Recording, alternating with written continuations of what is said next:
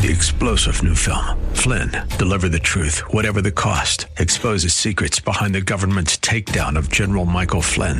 Flynn knew what the intel world had been up to. He ordered the first audit of the use of contractors. This set off alarm bells. He told the truth. He was the most dangerous person for Donald Trump to hire. They had to get rid of Flynn. Flynn, Deliver the Truth, Whatever the Cost. Available now. Watch it today. Go to salemnow.com. salemnow.com. It's time to connect to Let's Talk Kingdom radio show, where we dive into God's Word and kingdom topics. Best things we do is give to the needy around us. We are giving to people who are needing groceries and gas to get to work. And as a partner, a percentage of that is going towards people who need it right around us. Thanks for your partnership. Stay tuned for today's kingdom topic. Here's Olivia with today's message. Welcome to Let's Talk Kingdom. My name is Olivia Barrett, and it is Christmas week. Merry Christmas. What a special time of the year. And of course, you know, around Kingdom Topics, it's going to be one of the best things that we get to talk about all year long. And so, welcome. I'm glad you're here. I want to just jump in and say, you know, for all the things that we can talk about when we want to talk about the goodness and wonders of God, here it is. Like, let's talk about something that is connected to Christmas. And I'm really wanting to share with you something that, you know, has blown me away a little bit. And here we are just heading into Christmas with our schedules and with our list and with money, you know, to be made and money to be spent. I mean, this is kind of how this week goes. And you know, blessings on all that for you, like how you had to figure that out, or, you know, where you have found yourself, even maybe being more generous than normal, like really just blessings on all of that. And would we as kingdom people represent that kind of generosity? So, you know, I'm excited to share with you something that, you know, it hit me. I was driving this, I guess it was this last week, and I just kept thinking about the manger. Now, I know this is an interesting spot to be focused on. You know, I was thinking about the manger, but I was thinking about, you know, my own children. We actually have 5 kids, and all of them are miracles, all of them. I mean, a little bit of my story, and I won't go into a lot of it, but I've actually had 5 miscarriages, but I have 5 children. So that means that I've been pregnant 10 times. Can you believe that? Wow. So they are miracles. I mean, for us to actually have children is just a complete miracle. And the fact that we have 5 of them, to bless us, it's just such a gift. And so I was thinking about our kids. I mean, they really are miracles, all of them. And I was thinking about, you know, some of those beginning days with our children, and they're so tiny. I mean, if you can think back, you know, to seeing a little tiny baby, you know, if you're a parent, you know this, like that baby is so little, you wrap it up in a blanket just so that you can actually, it feels a little bit bigger, you know, I mean, it's so tiny in your arms, and, you know, all you want to do is, you know, protect it, hold it, take care of it. You know, you want to do special things for that baby, especially in those beginning days. You know, that's kind of, it just happens. It's just in us. And, you know, if you are maybe a family member of somebody who's had a small child, you may not see them at the beginning, but even when you see them, even in month 1, they're still so tiny. I mean, these babies that are born are very little. And, you know, I was thinking just what it was like. Okay, so taking me back, I mean, to my firstborn son. He is now 19, right? So that was a long time ago. But, I mean, obviously, I was just so nervous and scared and, you know, concerned. I mean, how in the world was I going to be able to do this without the nurses that were helping me at the hospital was my thought, you know? And we had a bassinet, and I love bassinets. You know, they're tall and they're decorated. And, you know, for us, I love the ones that are white, and they have the fabric that runs all the way down to the floor, you know, and they have the hood so you can actually move it if, you know, you need to make a little bit of shade for the baby to keep sleeping. I mean, all of those special things. And then, of course, there's padding inside, and, you know, these blankets that are your favorite. And I mean, just all these things that I did, I know that are very common for our children. Our children in those first stages, they are, these very tiny people, but I want them in this environment where, I love looking at them and I love placing them there because, they're special to us and they're needing to be in a small place that's safe and warm and where they're going to rest because we need them to sleep, right? So the whole point of the bassinet, for sure, it being tall meant I didn't have to bend over very much. I mean, all these things that were really particular. Well, okay, so I'm having this moment while I'm driving and I'm thinking about the manger. And I had this like wow moment where I was recognizing something. The way that I was preparing for my small children to be in a bassinet, where they were going to be laid to sleep, right? They were going to be laying down and that's where their bed was. And that's where anytime I needed them to rest, they were going to be. And I thought about, the Father, the Heavenly Father was, sending his miracle. There was a miracle coming. Literally, I mean, the whole thing is a miracle. I mean, there was a miracle happening inside of Mary. But the fact that God would go this route is a miracle. I mean, it's an absolute miracle that he would send someone that was him, his son that actually was him to earth in the way that he did. And I was thinking about this manger, and it's a feeding trough. I mean, have you ever been around animals? I mean, we don't have animals, but my grandfather had a farm, and so he had cows, and we saw their feeding troughs. I mean, they were covered in all kinds of stuff. I mean, saliva. There was probably like other things there, from where birds had been. I mean, it was not exactly the cleanest place. And the trough was usually made of wood or other materials that were there. And so, it's probably sturdy, but it's not pretty. It's useful. I mean, that's what it was for. And, if you think about a trough, like it was meant to corral, the animals into certain locations to eat, so it wasn't like they were eating everywhere. It was just in particular places. And so I'm thinking about this. I mean, this is just such a crazy picture. And I'm thinking, okay, so God wanted, obviously, his son to be born to the right parents. I mean, he did that in a pretty big way. But to think that the Father was wanting his best, wanting to do his best for his son, I was realizing that because God put Jesus in a manger, like a trough that animals had been using. I mean, I don't know if it was clean. I don't know if the farmer knew he needed to build a new one. I don't know if this was an old one that maybe hadn't been used, or if literally animals were using it moments before Joseph grabbed it. I mean, I don't know. I don't know the ins and outs of the actual, manger that Jesus was put in. But, I had to come to this place of reality that, the Father was so focused on us. Like, he was so focused on the very things that we were needing to experience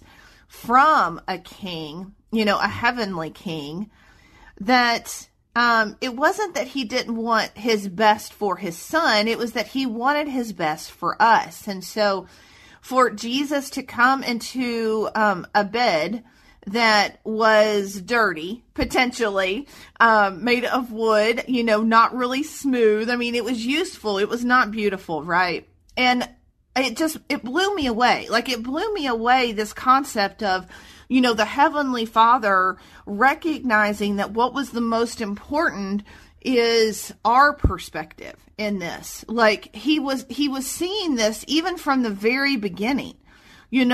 So he picks Mary, and we know that that is just an absolute miracle, that the way that happened, for her to actually hold on to a child inside of her and then to give birth to a child. I mean, that came from the Holy Spirit. I mean, it's just such a beautiful moment.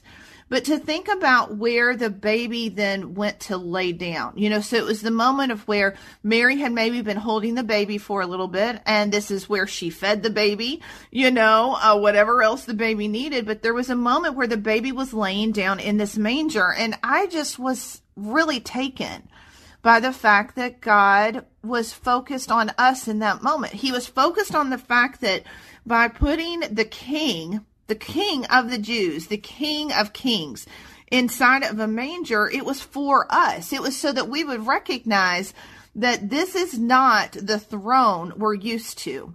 And it's just taking me into these places inside to recognize something that, is really beautiful about the Christmas season. And I wanted to share it with you guys. Okay, so I was, in my Christmas mode. I was listening to lots of music. I mean, we have been listening to Christmas music, as early as I can get it in, So we've been listening to Christmas music for a while. And, I actually let God bring songs to memory sometimes so that I can go find them and then listen to them, for a while, so that it's kind of like meeting, a need, or it's telling me something, or, it's connecting me to God in a special way. And, it's funny, when I was thinking about today and thinking about Christmas and this complete change of how, the baby Jesus was not laid in this little comfy bassinet. He was laid in something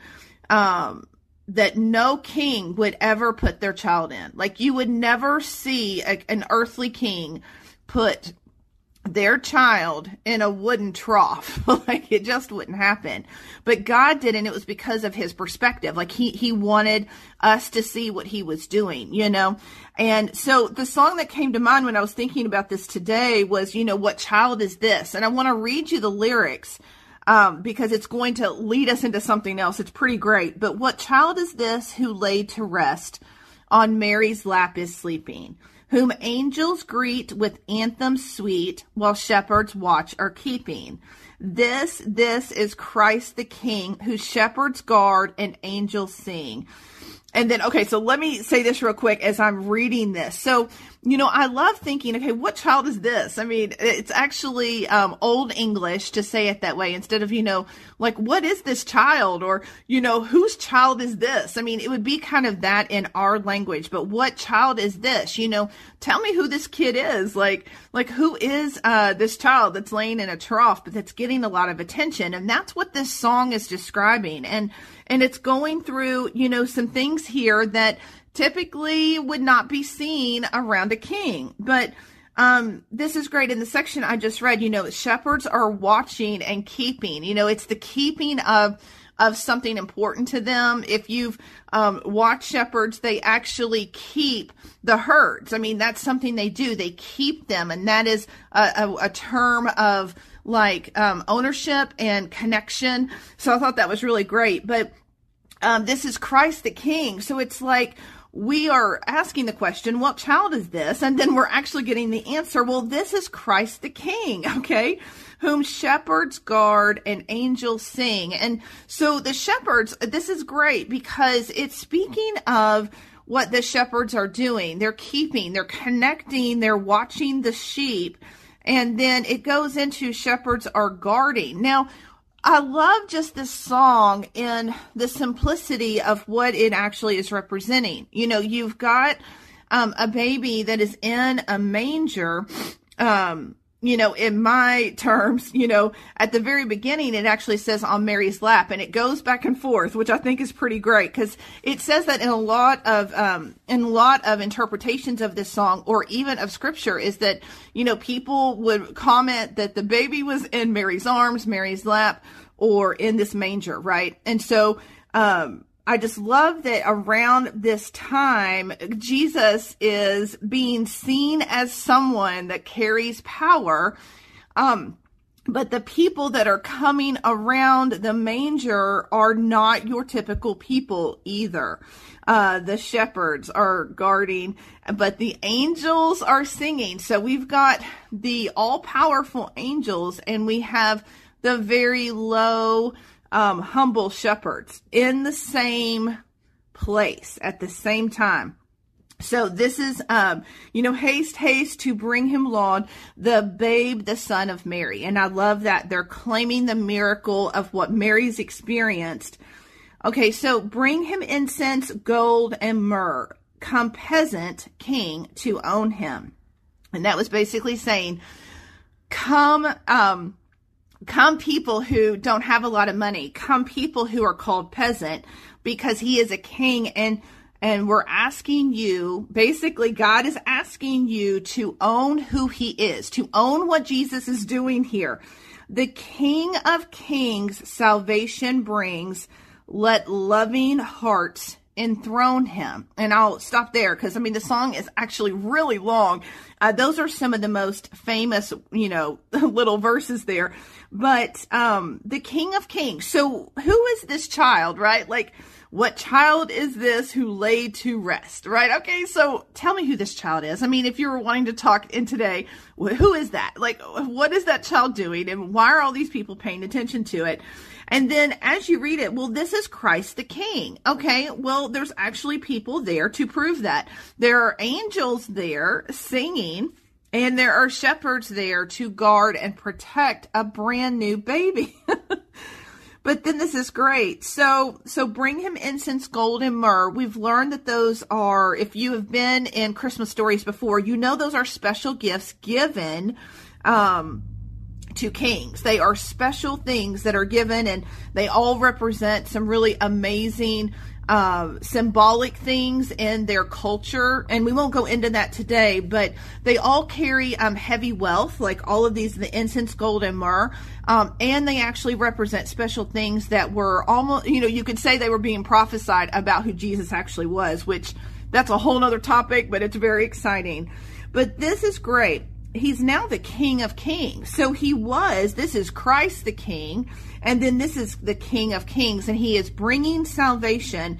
Let loving hearts enthrone him. Okay, so, I know that this is a song, and I was reading about the author of this song, and he actually wanted to talk about the manger throne. Now, this is such a crazy concept, and it goes right into that conversation I was having with God about, where the baby was placed so early in its days, like where Jesus as a baby, was placed so early in these moments of, being king on earth, right? Well, his manger throne was what this author, this writer, and what he wanted to portray was that there was something around a king being placed inside of a manger, and how that this was going to represent a kingdom that no one had experienced before. So what people were used to was slavery. They were forced into allegiance.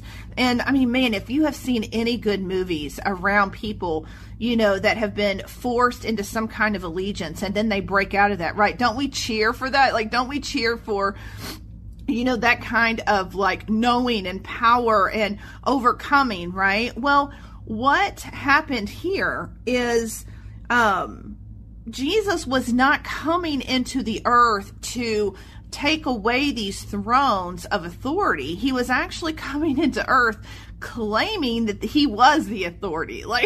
He was the authority actually over the people who had these titles. And I want to read this to you really quick. It was so good when I found this. But Caesar Augustus at the time, he proclaimed to be Lord and Savior. So when people were speaking of Caesar Augustus, he was the highest ranked among anyone.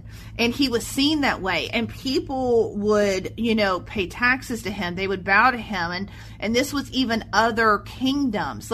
They would do what he asked. They would, do anything to keep their own position. And he was seen actually as the very top of any type of authority at that time.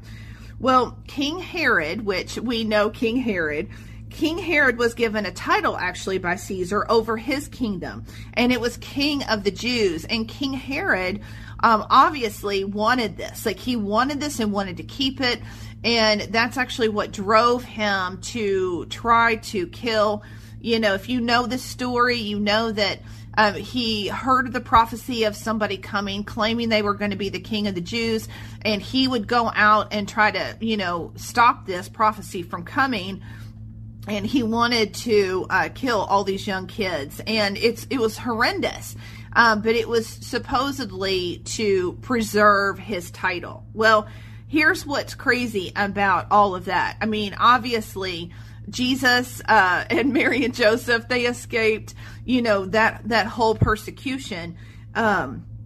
And Jesus was fine. King Herod remained in rule, but here's what's interesting. The authority that was given to Jesus, he was actually given that title, the King of the Jews. So here's what's interesting, and I want to read this to us as we can embrace maybe a manger throne. Like, to think that God's perspective was us. He wanted us to see a manger, a king, a miracle from heaven being placed inside of a manger, what it represented to us. And so I wanted just to list this to us and then, say a prayer for us, because it's such an amazing moment. But, Jesus came to show the opposite power. He came to show a power and authority in people's lives that no earthly king could do, no earthly ruler could do with a title. Like, Caesar may call himself Lord and Savior,